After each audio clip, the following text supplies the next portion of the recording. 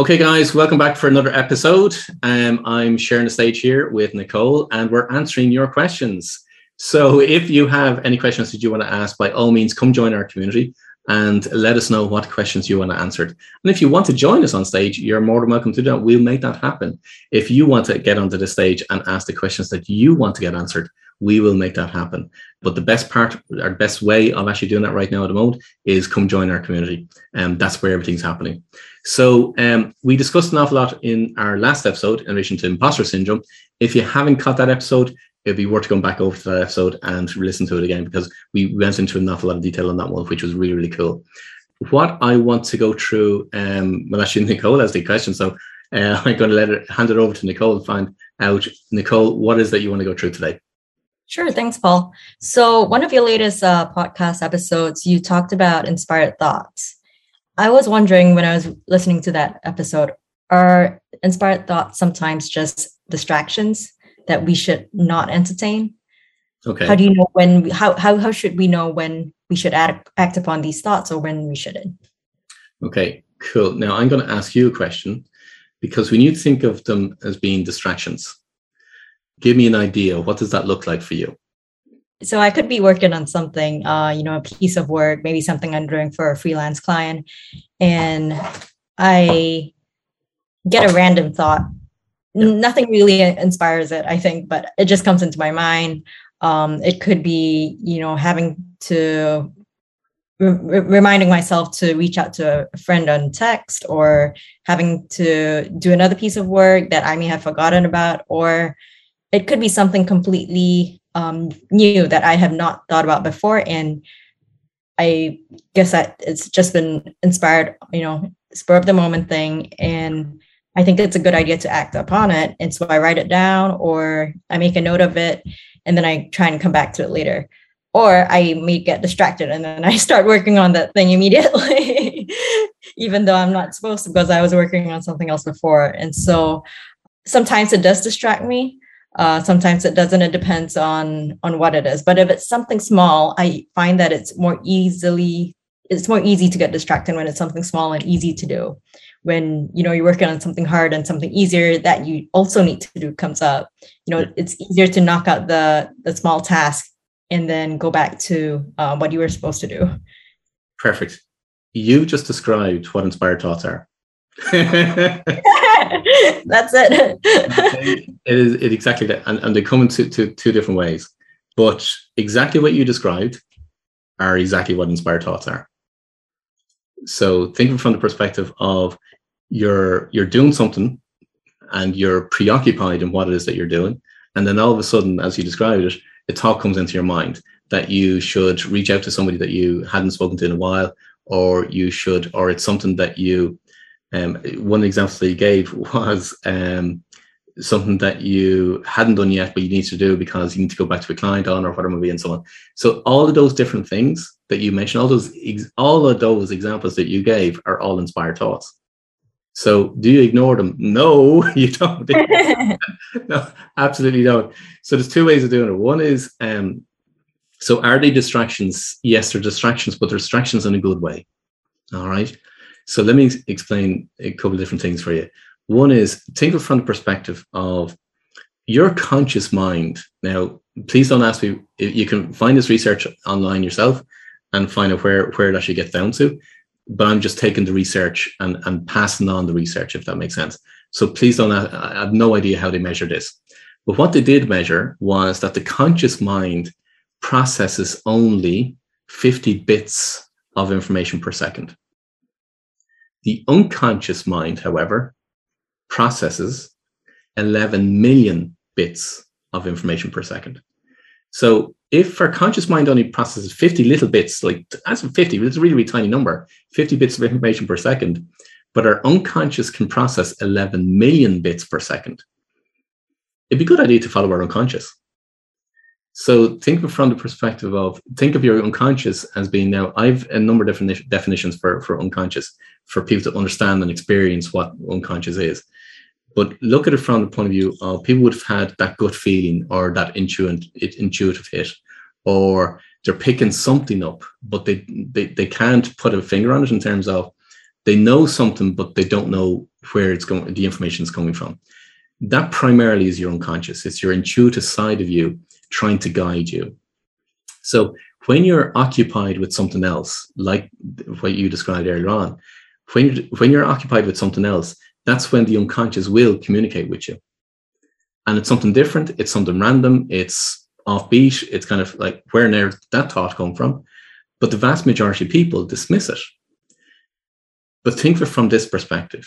If the unconscious is processing 11 million bits of information per second, it's taking in the collective information that it's receiving and trying to communicate to you in your best interest to guide you to do what it is that you need to do.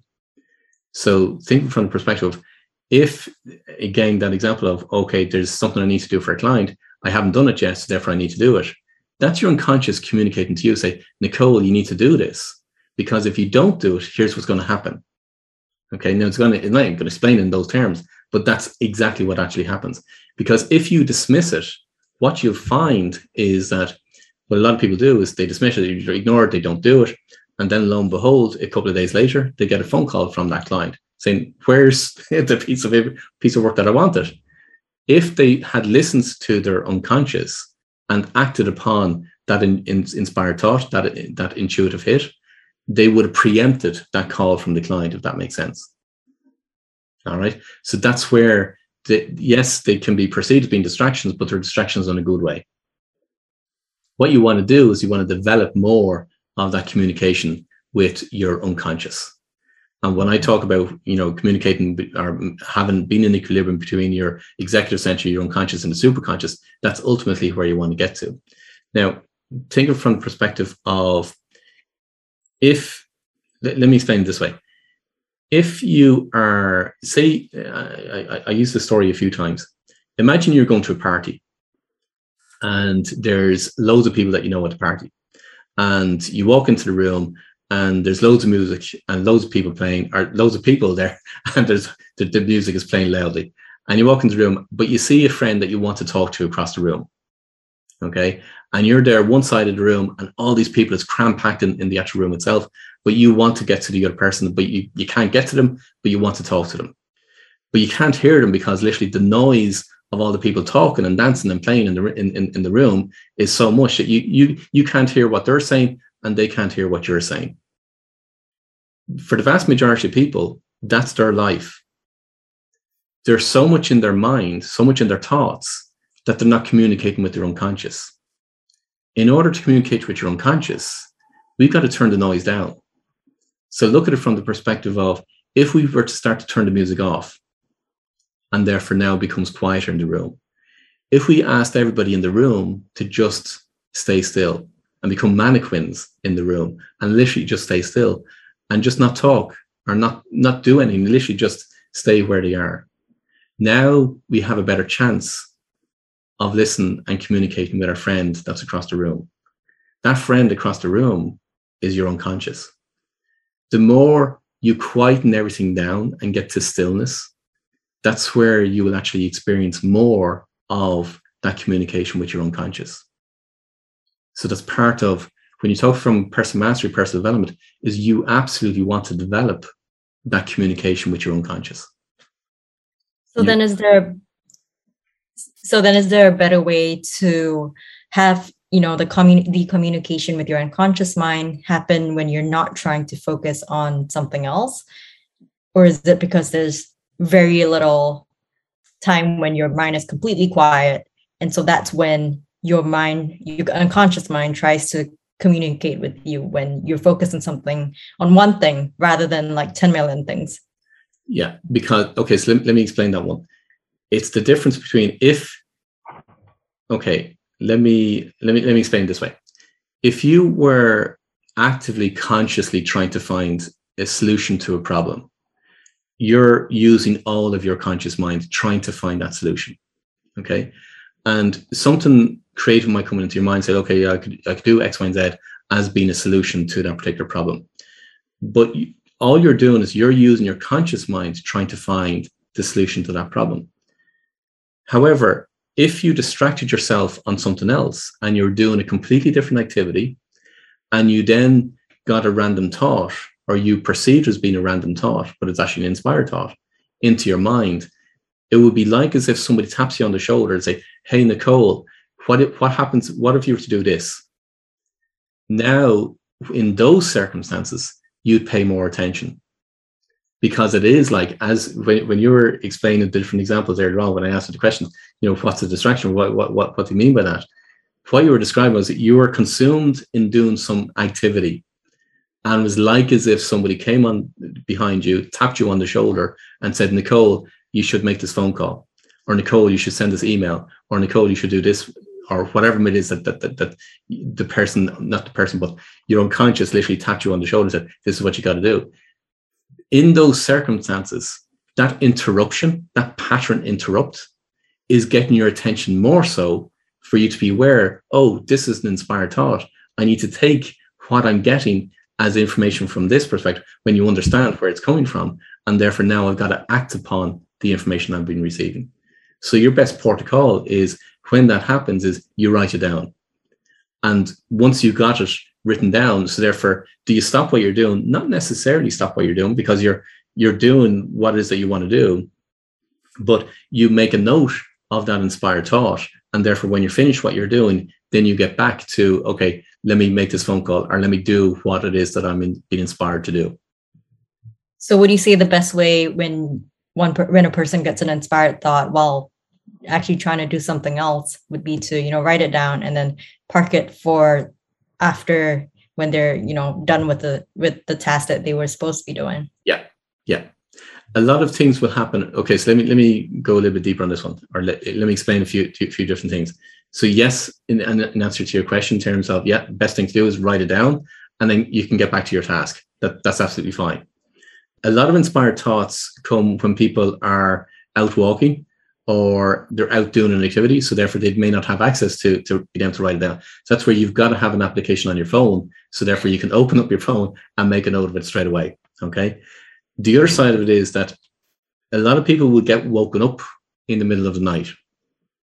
And it typically happens between 3 a.m. in the morning and 4 a.m. in the morning.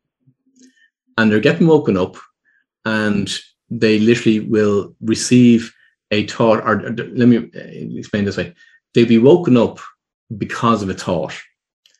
And it's a case of, this thought comes into their mind, and they perceive it as being random, and they end up just going back to sleep. But here's the thing. They don't write it down. They don't write it down. And that is an inspired thought. But because they perceive it as being random, or they say to themselves, oh, I remember that in the morning, but then they never do. Okay. How would I say, the vibration between when you're asleep in that deep sleep, and that's why it happens in around between 3 or 4 in the morning, because at that time, typically, it depends on the person when they go to bed and all kinds of things, but typically in that space is when they're at their deepest, and therefore they are at a particular vibration, and therefore it's not a lot easier for the unconscious to communicate them when they're at that vibration, if that makes sense. Mm-hmm. So that's why they wake up at that time in the middle of the night with that inspired thought. But an awful lot of people just ignore it. They say, oh, I'll remember it in the morning, and therefore they never write it down. But what you want to absolutely do is write those ones down, because those ones are magic. Now, the more in tune that you get with inspired thoughts, you can get so much more information from an inspired thought. And so I want to classify the difference between an inspired thought and just a random thought. An inspired thought, the feeling that comes with it is joy, excitement, amazement, and it's from the perspective, oh my God, that'd be really cool. It's that millisecond of reaction to the inspired thought, and they are absolutely the inspired thoughts you want to act upon. What happens for an awful lot of people is, as soon as they get the inspired thought, you can get, as I said, you can get more and more information from the inspired thought if you're more sensitive and more attuned to it. You can get, time frames and different things or different dimensions with the inspired thought. But what happens for a lot of people is that immediately they get the inspired thought, now they allow their conscious mind to kick in. And their conscious mind will bring up absolutely everything to counter that inspired thought. Because what the conscious mind will say is, Why on earth would you do that for? So all their fears will start to come up. And therefore they'll say, well, I'm not going to do that because I haven't been speaking to that individual for quite a while, or I look, I've too much work to do, so therefore I'm not going to do that task that I've got the inspired thought to do. So all those different thoughts start to come up in their mind. That's their conscious mind literally doing its work. But you've got to ignore what it is. So if fear is an awful lot that comes up for people that get an inspired thought that is so random, and they know they would love to do it, but therefore now they immediately kicks in from the perspective of, oh my God, I really don't really want to do that. Okay, so it's been understanding what's actually happening, and therefore making sure that you act upon those inspired thoughts. Does that make sense? Yes. So, while the conscious and the unconscious mind are debating each other, that is what you want to avoid, correct? When you're doing focused work. So again, the best way would just be to write it down and then forget about it. Don't give the conscious mind a chance to debate. Yeah. Is that the goal? The conscious mind will always kick in, but the more you, for want of a better word, ignore the conscious mind in some respects, you want to take it on board because you want to be more objective, but you don't prevent the conscious mind from doing what the inspired thought is guiding you to do. Gotcha. So then should we always trust our unconscious mind in that case? Absolutely. Yeah. So for a lot of people, they get the inspired thoughts. And so here's where it's going to be linked in with intuition. Okay. Because ultimately what you want to do is to develop your intuition. Now, people will talk about it from the perspective of they'll refer to as being, look, I have this gut feeling, or I have this feeling that I should do X, Y, and Z, or whatever, and so on. But their conscious mind is so much in their head, and therefore they don't do what it is that their gut feeling is telling them to do. Okay, so think of your intuition as being that gut feeling. It's how the unconscious is communicating with you. All right. Now, a lot of people will not act upon the inspired thoughts because they don't trust it. They don't say, well, okay, is that going to work? Oh, I don't know whether I should do that, because again, the fears are going to start to show up. So what you want to do is you want to develop and build that trust between you and your unconscious. So what you want to look at then is, okay, so how can you build the trust?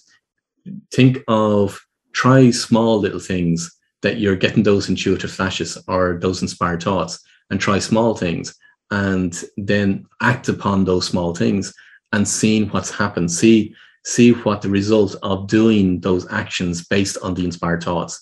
And that's how you can start to build the trust. The more you develop your intuition, what I mean developing your intuition is the more you become sensitive to how your unconscious communicates with you, the more then you'll understand and know, no, this is a communication from my unconscious as opposed to a thought from the conscious mind. Now that makes it an awful lot easier to trust what it is that you're getting, and you act upon that. Let me put it this way. If you were to ask me from my perspective, from an intuitive perspective, I will always act on my inspired thoughts, always act upon my intuition. Anytime that I go against it, there are a few times that I've gone against it for a lot of different reasons, okay? But anytime that I've gone against it, it has always been to my detriment. So I've had to learn over the years that always trust your intuition. Always, absolutely, never. I never doubted it at this stage. And is that linked to trusting yourself, which would then be kind of related to self-worth, wouldn't it? Yeah, kind of. But if we were to trust ourselves, we probably wouldn't do an awful lot. So what I mean by that is that what typically happens for a lot of people is fear will kick in. So let me give an example. I shared this example. I think I shared this example on one of the podcast episodes. So when COVID hit back in the early part of last year, 2020, I woke up one morning and got this inspired thought from the perspective of, Paul, you've got to do webinars. And I said, I don't want to do webinars. So I don't like doing webinars. I don't enjoy doing webinars. Don't even have the functionality to do a webinar. I don't even have the platform. I have no idea how to do a webinar. I've never done a webinar before. But the inspired thought was, Paul, you got to do webinars. And because of the information that I got with it, I had to do the webinar very, very quickly. But I knew what the webinar was about as well. Now, if I allowed my conscious mind to take over, my conscious mind, because it was this interplay that was going on, is where trust comes into play, and where you're saying trust in yourself, your conscious mind will literally try and hold you back from doing what it is that's going to be fearful, or what it perceives as being fearful. So let me explain that. I didn't have a platform for doing webinars. I didn't know how to do I didn't know how to do webinars. I didn't want to do webinars. I just had no desire to do webinars. But the inspired thought was telling me, no, Paul, you got to do webinars. I had to act upon that inspired thought. Literally within 24 hours, the communication went out to my database to say, I'm doing a webinar tomorrow. Do you want to join the webinar? And it's all about how to handle fear and anxiety in the moment that we're having right now at the moment, which was we were just being instructed in relation to COVID. We were just being instructed to shut down from a countrywide perspective. I knew the impact it was going to have from business owners, because that's the vast majority of people I work with. So therefore, I knew from knowing the, knowing the impact that the recession had on business owners, I knew people were going to be lost from that perspective in terms of what they were going to be feeling. So I went out, literally the webinar was done within 24 hours. If I had listened to myself or my conscious mind, I wouldn't have done it. But I had to follow my intuition. I had to follow that inspired thought. That webinar, and I did a series of webinars. I did a weekly webinar for 7 weeks in order to help and support the business owners at that time through that initial phase of, look, we can get through this. So don't worry about it. So for one better word, there was a reason why I was being guided to do those webinars. Those webinars turned into my podcast. That podcast has now turned into the video podcast that we're now literally doing. So if you were to look back, it's very easy in hindsight to look back over all the different breadcrumbs that were there in order to get you to do what it is that you're to do. If I had not done it and not acted upon that inspired thought, would it be delayed? Yeah, it would have been delayed. Would it have come up again? Yeah, it would have come up again.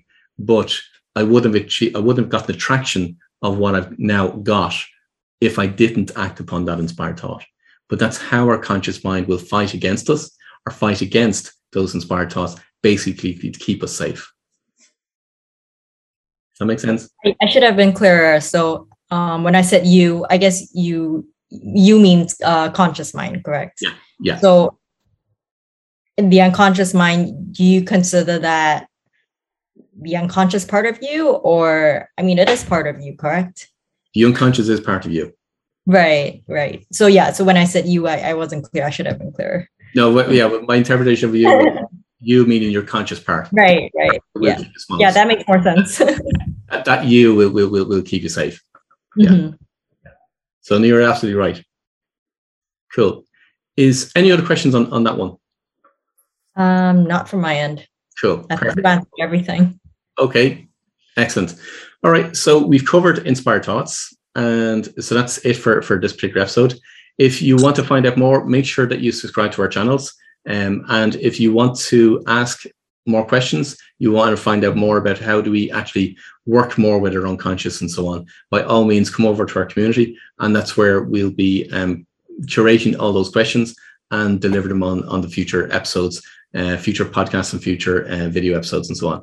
So by all means, come join our community. How do you find our community? You go to www.paulwilliamdavis.com and you'll find a link to our community there.